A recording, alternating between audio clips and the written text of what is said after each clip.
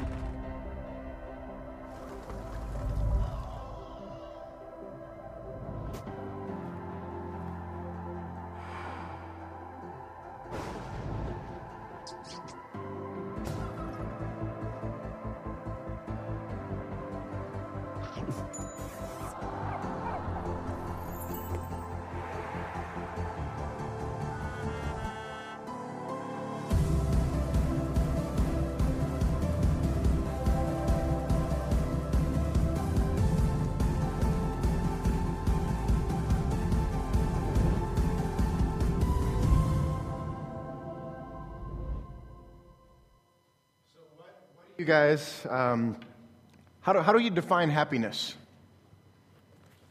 By the way, not a rhetorical question.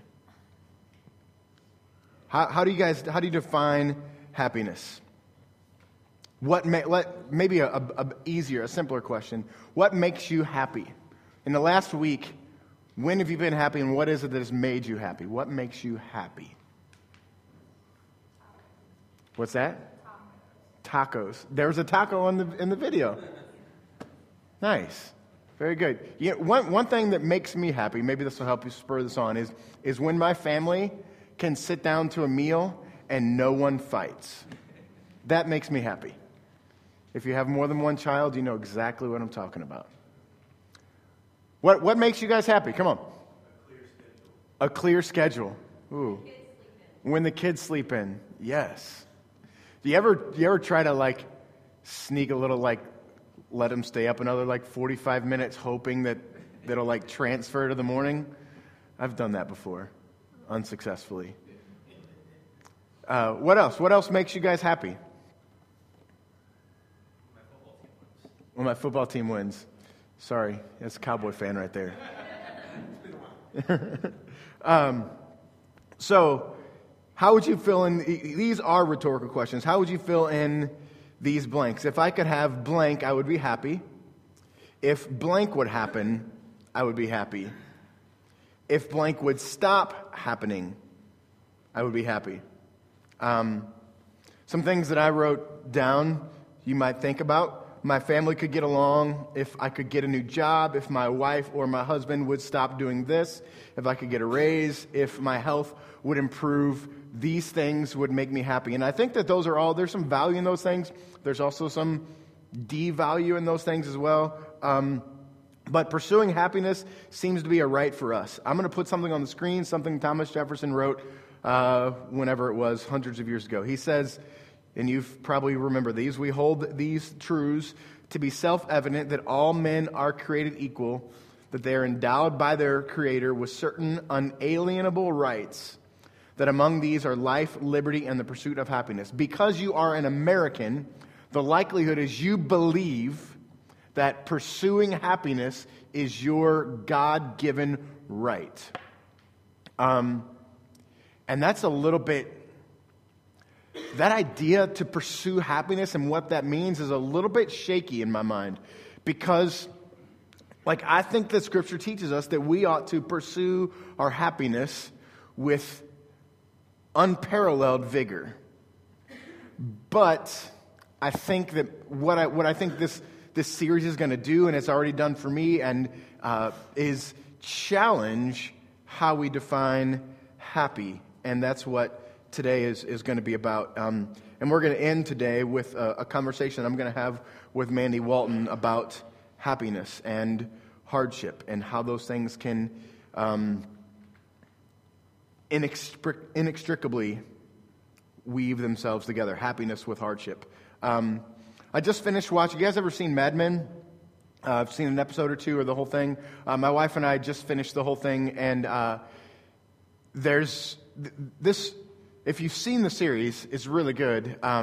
It's kind of a slow, character-driven series, but there's a theme, a thread that kind of runs through it. And Don Draper, who's the main character, is seeking out his happiness and trying to tell people how they're going to find their happiness. He's an advertising guy. In it, he says this: even though success is a reality, its effects are temporary. I want you to think about that. In pursuit of happiness, a lot of times we define happiness as success. How do we define success? If we have success, we're happy. But the fatalistic Don Draper says, even though success is a reality, its effects are temporary. You get hungry even though you've just eaten. I think that's a really cool line. Think about your pursuit of happiness in that context. You get hungry even though you've just eaten. You're happy because you're successful, but what is happiness? And John Draper's definition of happiness is that moment before you need more happiness. Like, that's what this world is trying to convince you of, is you need to be happy. And the moment that you get happy is the moment you realize you're not happy. It's the moment you realize you need more happy. And it's this cycle. Culture, the world, however you want to say it, tells you how to get happy and how to be happy. It's tied to prosperity. Your happiness, many times, if we were really honest with ourselves, our happiness is tied to our prosperity. It's tied to our power. For some of you, your happiness is tied to your control. Let me step on your toe for a second. Your happiness is tied to your control. How well do you have everything contained and controlled in your life? If you have everything in your life contained and controlled, everyone is doing exactly what you want them to do, happiness is possible for you. Power, health, happiness. I think for me, my happiness is defined by those that are around me that are happy. If they're happy, then I can be happy. If they're not happy, I can't be happy. There's an old phrase that says, a mom is only as happy as her least happy child. Have you heard that before? Let me say it again. A mom is only as happy as her least happy child. Because our happiness, many times, is dependent upon someone else's happiness. And there's some virtue to that statement, that a mom is only as happy as her least happy child. But there's also some about that. The big picture, that's sort of the setup for the series. And we'll talk about those things more as we come along. And I hope your mind is chasing some of those ideas of what it means to be happy. But I want to bring a definition of happiness according to Jesus. And this is going to be on the screen for the rest of the time. Abram, hit that slide. Happiness, according to Jesus, is being with Him. So, in this definition, happiness is available in the middle of hardship. Even more specifically stated, and I think what Jesus is going to teach us, is happiness isn't just available during hardship. Happiness is probably closer to you during hardship. And I want to get our minds beyond, actually, I don't want to get our mind, I want to draw the tension in our minds and in our spirits between what the world / culture / your own flesh tells you is going to make you happy, and draw that tension between what Christ says is going to make you happy, and bring all those things together. If you have your Bible, you can turn it to Matthew chapter 4, and we're going to dig into some scripture here. And let's before we get there, let me pray for us. God, thank you for this morning. Thank you for this opportunity we have together today to just consider. God, I pray that you would turn on our brains, ignite our brains, and allow us to think about just the depth of who we are, God, and the depth of the happiness that we crave and we strive to get, Father. And I pray that you would convict us where we need to be convicted of how we're pursuing happiness in ways outside of what you've intended for us, God. God, and I think about those emojis, Father, and we're striving after love, we're striving after notoriety and fame, we're striving after the things of this world, Father. But I pray that we would find in you our happiness. God, I pray as we continue this series, Father, that you would allow us to think deeply about who you are. In Christ's name, amen. So this series is we're just going to talk about the Beatitudes. And the Beatitudes are 9 simple statements that Jesus made to his disciples at the beginning of his ministry.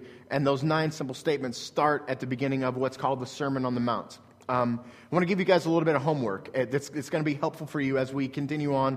So we're doing this morning, and then the next 9 weeks will be each one of those Beatitudes, each one of those simple statements.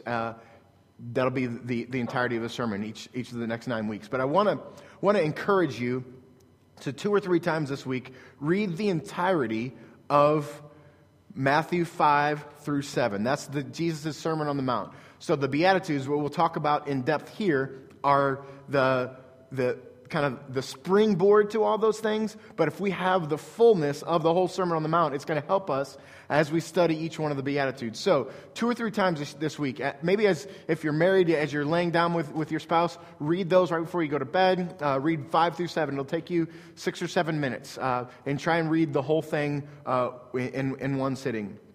But the Sermon on the Mount, the heart of it is Jesus is beginning his public ministry. Jesus is beginning his teaching ministry, and he gathers people to himself. And I want to talk for a second about what that means in light of this idea that according to Jesus, happiness is being with him. Here's how he starts out his public teaching ministry in his public life. He brings people to himself. Verse 18 of chapter 4, Matthew. While walking by the Sea of Galilee, he saw 2 brothers, Simon, who was called Peter, and Andrew, his brother, and casting a net into the sea, for they were fishermen. And he said to them, "Follow me, and I will make you fishers of men." I want to think about that first phrase, "follow me." This is discipleship. And he's going to say in a second, his disciples followed him. And he's not talking about the 12 guys that you know as the 12 disciples, maybe the 12 apostles, Peter, James, John, Andrew, those guys. He's not talking about, that's a capital D disciples. This is a lowercase d disciples. He is calling you today, Jesus is calling you today to follow him. And that's a very expected phrase for you to hear in a church. Right? You come to church, you expect somebody to say to you, Jesus is calling you to follow him. But I want you to think a little bit deeper about that and what that means. Do you believe that Jesus is more concerned for your happiness than you are? Think about that.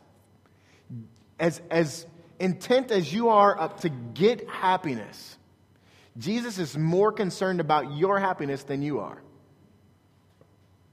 And here, very simple, subtle thing, Jesus says, "Follow me." That's the path to happiness. And what did they do? Verse 20, immediately they left their nets and followed him. I want to challenge you for the next 10 weeks, today and the next 9, we're going to think about what it means to follow Jesus and the happiness that comes with it. Let's give it 9 weeks at the beginning of the season, of the year. Let's give it 9 weeks at the beginning of the year to see if following him does anything. Verse 21. And going on from there, he saw 2 other brothers, James the son of Zebedee and John his brother, in the boat with Zebedee their father, mending their nets, and he called them. And immediately they left the boat and their father and followed him. This is a familiar passage for some of you who've been in church for a while or most of your lives, that you miss what happened here. Following Jesus costs you something. Do you see what it costs James and John? Immediately they left the boat and they left their father, who was with them. Probably a hard situation, but he left them. And seeing the crowds, I'm going to chapter 5, verse 1 and 2 now. So he's calling people, and then there's some stuff that happens between 4:22 and 5:1. But he sees the crowds that are following, and he goes up to the mountain, and when he sat down, his disciples came to him. I want to, again, insert some, let's get in this picture. Jesus is orchestrating things to get alone with his disciples, and disciples are the people that are following him. Jesus is orchestrating things in your world. Here, I'm talking to you. Jesus is orchestrating things, circumstances in your world to get alone with you. That's a knee-buckling idea if we really tease that out and chase it out. That Jesus, God in the flesh, is orchestrating events to get alone with you. I hope that's really cool for you. And the response, when he gets alone, when he sits down with his disciples, he opens his mouth and teaches them, saying, and then he lays out the Beatitudes. Let's talk about the whole of the Beatitudes for just a second. Defining disciple first.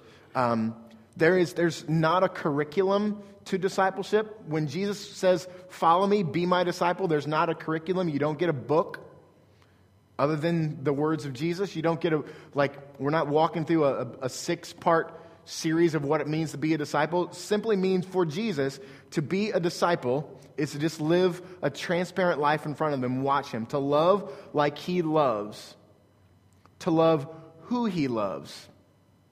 That one, let's pick on each other a little bit here. Let me pick on you a little bit. To be a disciple of Jesus is to love like he loves. We get that one, but also to love who he loves. I've done a lot in the last few weeks to get you guys to think about people that are hard to love in your world. Maybe picture someone in your world that's hard to love. Give you a moment to think about that. If you're a visual person, picture their face. To be a disciple of Jesus is to pursue your happiness. To pursue your happiness is to love like Jesus loved and loved who Jesus loved. It's also to serve like Jesus serves and to serve who Jesus serves. Do you know Jesus came to this earth not to be served, but to serve and to give his life away? That's the point of Jesus coming.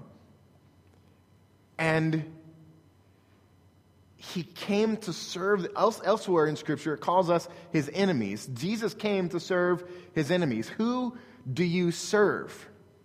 Think about this in your world. Do you think about this idea that Jesus proclaims that happiness is being with him, and Jesus says that being with me is to be my disciple, to be like I am. We are to pursue your own happiness is to serve your enemy. That's backwards, right? And in the Sermon on the Mount, Jesus says serve your enemy. Jesus says, even the pagans serve those who serve them. It's easy for me, like you guys, all of you, I like you a lot. I'm happy to serve you. Because for a lot of you're willing to serve me right back. But that's not Jesus at all. Serving those who you know are going to serve you back is not really being a disciple of Jesus. Serve those who can't serve you back or who have slapped you. Jesus says in the Sermon on the Mount, if someone slaps you on the right side, turn to him the other cheek and let him slap you on the left. This is what it means to be a disciple. And then, lastly, value what he values and value who he values, which is everyone. What isn't a disciple? A disciple is not a call to be better. A disciple is not a call to increase your commitment level to Jesus. When I'm saying being a disciple to pursue your own happiness is to be a disciple of Jesus, I'm not calling you to commit more deeply or commit better. It's simply to follow Jesus, a call to behave. And the interesting part about this is we're in the middle of the first week of January. And you may have, I read something online this week about the month of the year where your Bible is read the most is January every year. Because you have this newfound commitment. I'm going to read my Bible every day, or I'm going to do this every day. But the gospel piece to all this, like discipleship is following Jesus closely, the gospel piece to all of this is that Jesus offers this happiness to you all the time without regard to who you are or what you're doing. Your commitment level is not in question here. When you fail in your commitment to be a disciple of Jesus, Jesus goes nowhere. I'm talking about loving who he loves, serving who he loves, and being just like him. And when you fail in that, Jesus doesn't go anywhere. For us, you make me mad, there's going to be friction in our relationship probably. I wish that wasn't true, but it is. For Jesus, when we fail in our commitments, he remains. That's really cool. So the Beatitudes are 9 statements that start with the word blessed, and it means, most strictly translated, blessed means happy, which is the reason why we're talking about happiness so much. But there's more to it than that. Blessed in the Greek is the Greek word makarios. And makarios is a word that doesn't have direct comparison in our language. The closest single word is happy, but the word picture is someone being congratulated. When we see the word blessed, it's makairos, and it means the word picture is someone is being congratulated. The Golden Globes are tonight. Do you guys watch the Golden Globes? Anybody? Sheridan watches the Golden Globes. Don't be ashamed. I'll be watching them too, probably, or DVR or something. I'll check who won tomorrow if I don't watch them. Well, there's a football game on tonight, so I'll probably be watching that. Anyway, the point is someone, the Golden Globe is going to go to the best actor and the best actresses in films and television and the best writers and directors, and someone is going to come up and they're going to get this little golden statue thing, and they're going to say, way to go.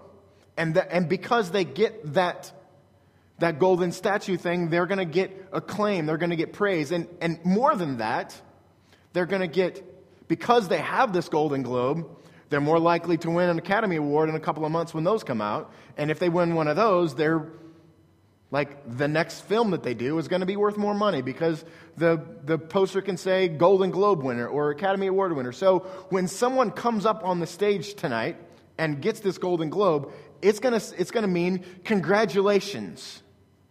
And not just congratulations, but congratulations, and here's some benefit for this congratulations. You follow that? So if you watch them, or if you don't watch them, watch some of the acceptance speeches online tomorrow, and think about what we've talked about this morning. Think about what Jesus is saying is the pursuit of happiness, and think about the Greek word makarios and how it means congratulations, and then what that means to this person, how that changes their life. This congratulations changes their life. And that's a beautiful picture for what Jesus is getting at here in the Beatitudes. N.T. Wright has written a translation of the New Testament called The Bible for Today. And in it, he translates the Beatitudes this way. They're going to be on the screen. These are really cool.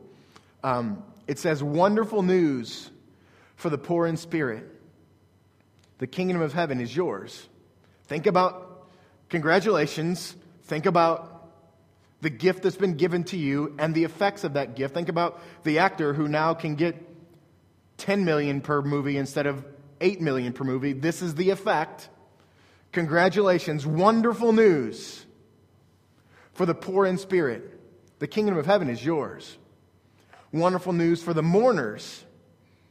You're going to be comforted. Wonderful news for the meek. You're going to inherit the earth. Wonderful news for the people who hunger and thirst for God's justice. You're going to be satisfied. Man, that one really rings in my head, given the fact that we're in North County and all the stuff that's gone on in the last 5 years and the cry for justice. Do you believe that? What it means to be a disciple of Jesus is to fully understand and feel this idea. Wonderful news for the people who hunger and thirst for God's justice. You're going to be satisfied. Congratulations. Wonderful news for the merciful. You'll receive mercy yourselves. Wonderful news for the pure in heart. You will see God. Wonderful news for the peacemakers. You'll be called God's children. Wonderful news for people who are persecuted because of God's way. The kingdom of heaven belongs to you. I want to read to you just the second half of each one of those. And these are the benefits of discipleship. And tell me if you don't like this. The kingdom of heaven is yours. You're going to be comforted. You're going to inherit the earth. You're going to be satisfied. You will receive God's mercy. You will see God. You will be called God's children. The kingdom of heaven belongs to you. Look at these things. Who wants to sign up for that? Seriously, who wants to sign up for that? I do. I'm sorry, I was hoping for some more affirmative responses. I mean, look at that. The kingdom of heaven is yours. Think about the most beautiful thing on this planet. Think about the time where you just, wow, that's incredible. That's a piece of the kingdom of heaven. And discipleship, God offers this to you in its fullness. The kingdom of heaven is yours. Wow. You're going to be comforted. In just a second, Mandy's going to walk up here and she's going to talk about a really hard thing. Mandy, I want to scream, you are going to be comforted. You might not feel it today in this moment. It might be hard, wherever you're in the middle of. You might not feel the comfort of Christ, but it's yours. Do you know that Jesus has never broken a promise?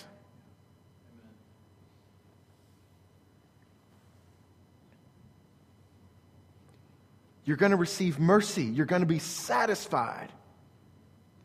Think about satisfied. Man, we all pursue happiness, and Jesus' never-breaking promise to you is you will be satisfied. It's incredible. But it's not all rainbows and candy.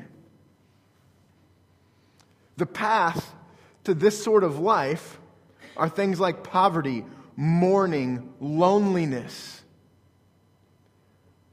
hunger, thirst, pain, corruption, strife, persecution. These are all words that are in the first part of the Beatitudes, translated a little bit differently.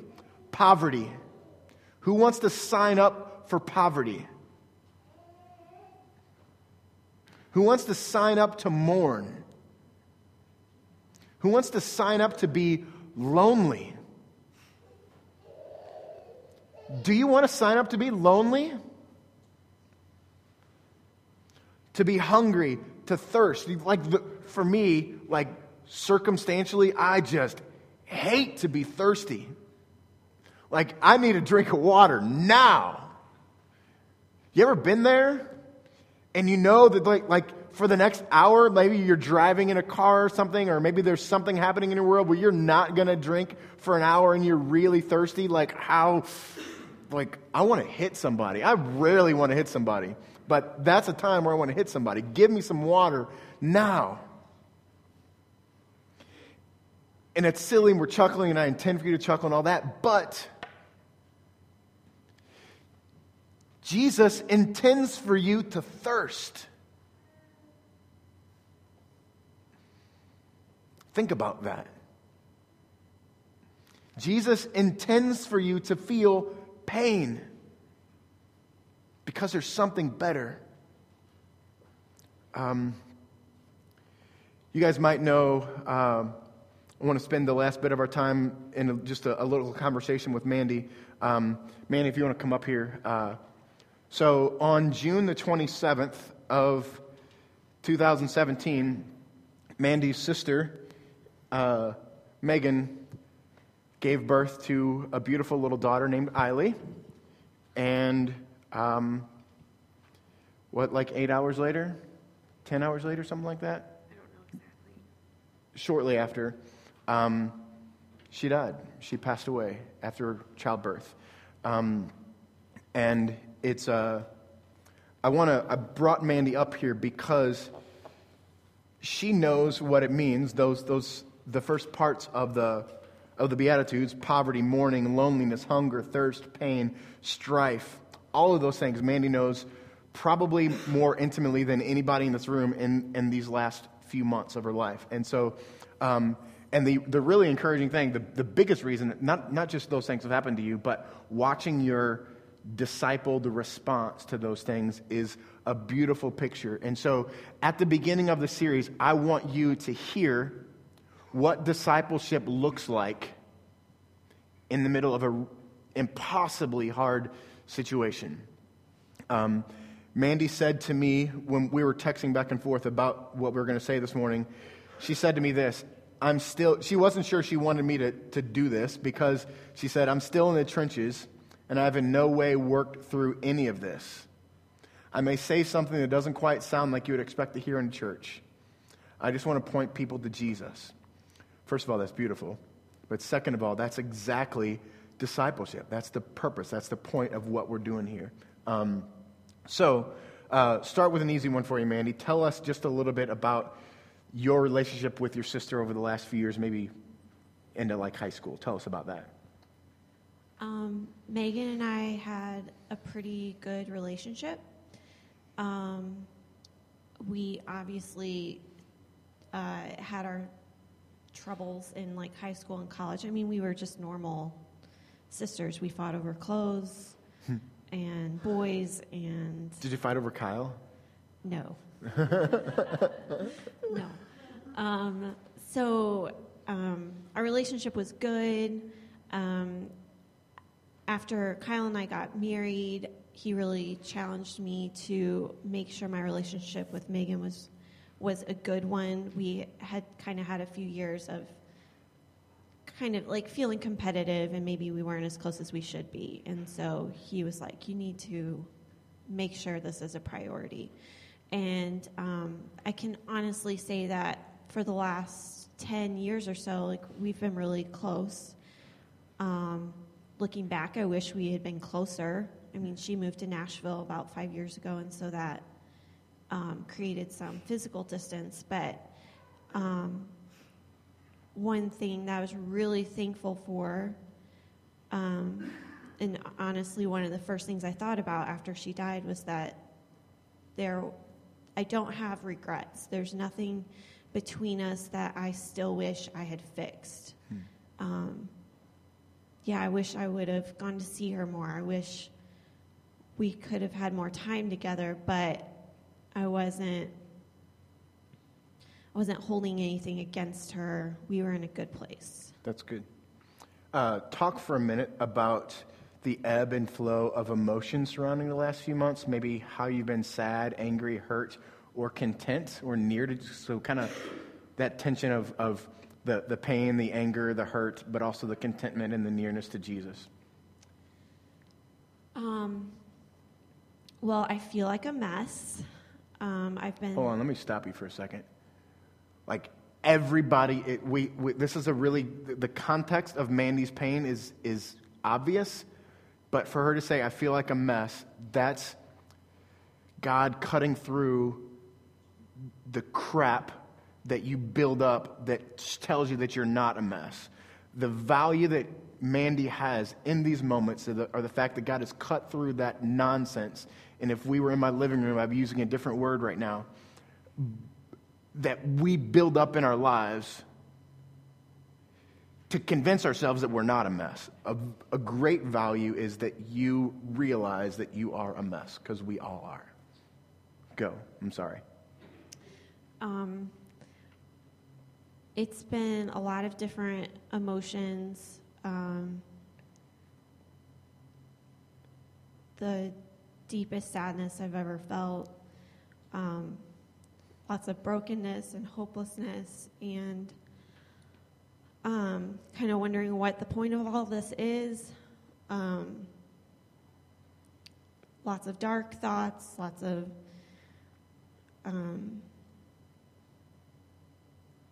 wondering, how is this good?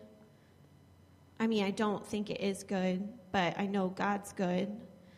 And, I mean, that's the first thing Nathan said when he found out she had died, is he just kept saying over and over, God is good. He's always good.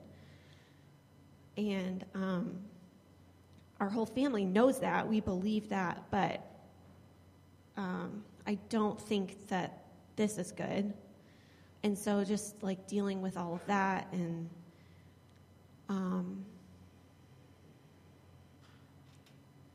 figuring out where is my hope now? And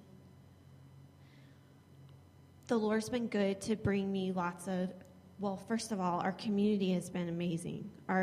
We have not felt alone one moment. Our friends, including you guys, have been so good to always, I mean, I can't even say it, like the texting, the messages, the actually asking how we're doing when you see us. There have been random people that I don't even really know who have been sending gifts every month, just small things to say, I'm thinking of you, I feel like I see your pain, and just constant reminders that we're not alone, we're in a community of believers, and that's been amazing and really gives me purpose going forward, knowing how, like, really, well, and you're talking about it today, our purpose in life is to pursue happiness, and if happiness is where Jesus is, doing the things that Jesus is doing, like, he's just loving people. Like, that's all we have to do is just love people and be with them and be a good friend and, like, be with someone as they're hurting.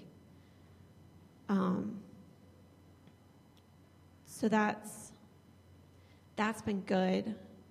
But it definitely feels like lots of ups and downs. Times where you forget and you just are living life and then you remember, and times where you can't figure out why you can't get off the couch and you have no motivation and no desire to do anything, and you realize, well, it's probably grief, probably just part of the process. Yeah. How have you seen God breaking you down, and how have you seen God building strength in you? And are those things woven together, back and forth? How have you seen God breaking you down, and how have you seen God building you up? Well, I feel broken most of the time. And I'm starting to see glimpses of where God's, I don't know if I would say he's putting the pieces back together yet, but where I can see that he's promised that he will. And that, I made a Facebook post the other day talking about the new year and just kind of where I am, and I've been promised so many things in Scripture that have like really jumped out to me lately of like God promises that someday I'll dance again. God promises that he's going to finish a work in me. He promises that morning lasts for a night and joy comes in the morning, and all these things, and I don't feel them yet, but I know that they're there. And so I forgot your question. How is he putting the pieces back? Yeah. And I told you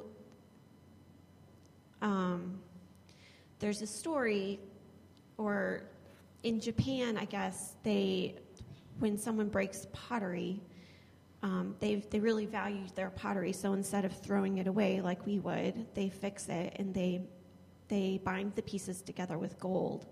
And then you have this beautiful piece of pottery that has gold in the cracks. And it's just kind of a picture of how God pieces us back together, and how after we've been broken, he's able to make us into something even more beautiful. And that story really has stuck with me the last few months. In fact, someone actually sent it to me again last night, saying that story, he read it and he was thinking of me. So I know that God's going to piece us back together again. I know that he will work things out for our good, but the beautiful part is that you're still in pieces. You're not, the gold hasn't put you back together there's yet. no gold yet. Yeah. But that's incredibly hopeful. Like, it's the hope and the reality that's present in you to be able to say that when you're still in pieces is a testimony to the work of Jesus. I'm proud to be your friend. That's great. I want to end with this question. You said to me, the last thing you said in the text was, I just want to point people to Jesus. Why did you say that?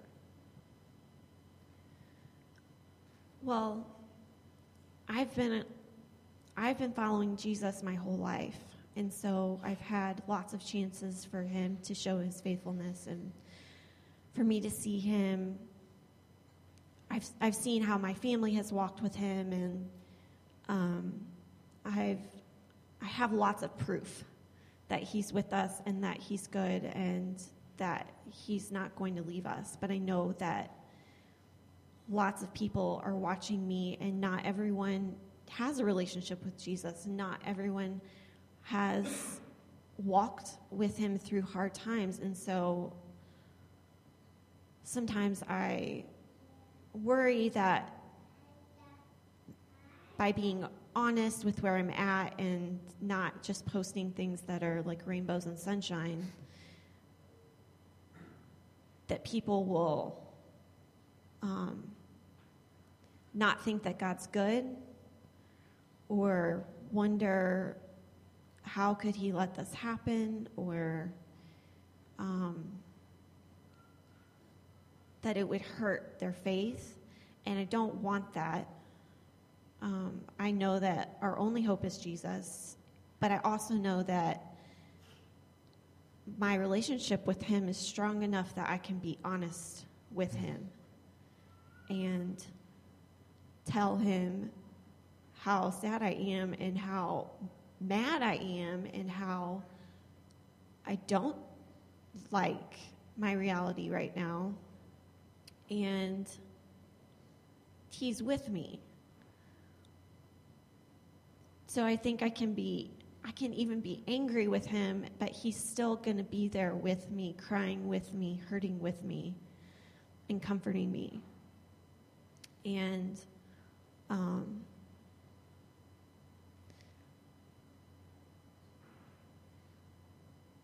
going through this has really shown me that I'm not the only person hurting. There are people all around me who are going through some of the worst things you could ever imagine. And we all need Jesus. We're all broken. And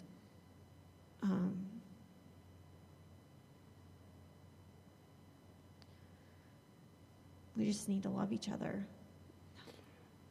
Thanks, Mandy. That's I think the beautiful part about Mandy coming up here and talking is it thoroughly defines Makarios, this congratulations word, especially in light of the Beatitudes, and that the second half of the Beatitudes are all rainbows and sunshine, stuff we'd sign up for, and the first half are all miserable things that we would not sign up for. And somehow Christ weaves them together to bring us to a place where we can hope in despair. We can be happy when we're incredibly grieved and sad beyond anything we could ever imagine. This is what Jesus offers. This is what Jesus offers. And God has given us an incredible gift in Kyle and Mandy to get to be near them as they grieve through this process. And Mandy, I'm grateful for your courage and your brave heart to lay yourself bare in front of these people. Thank you. Let's pray, and then we'll sing some songs to God. Thank you so much, God, for this life. Thank you for Mandy's courage and Mandy's bravery and Mandy's honesty. God, I thank you for giving her a husband like Kyle who's loved her well through this, God. And Father, I pray now that you would draw us into your presence, Father. And Lord, I pray that you would convince us that you are always good. Always, always good.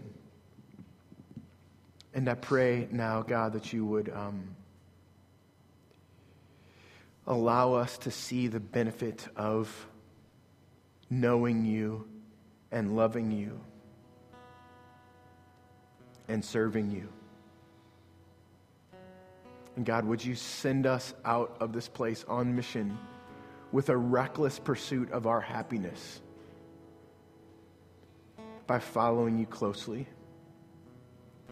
Thank you again for this real world, real life example of someone who loves Jesus in a hard, impossibly hard season. God, minister your grace and your peace to Kyle and to Mandy, to Nathan, to Wayne, to Kathy, to Jason. God, I thank you that you are good. I thank you for Jesus. It's in his name that I pray. Amen.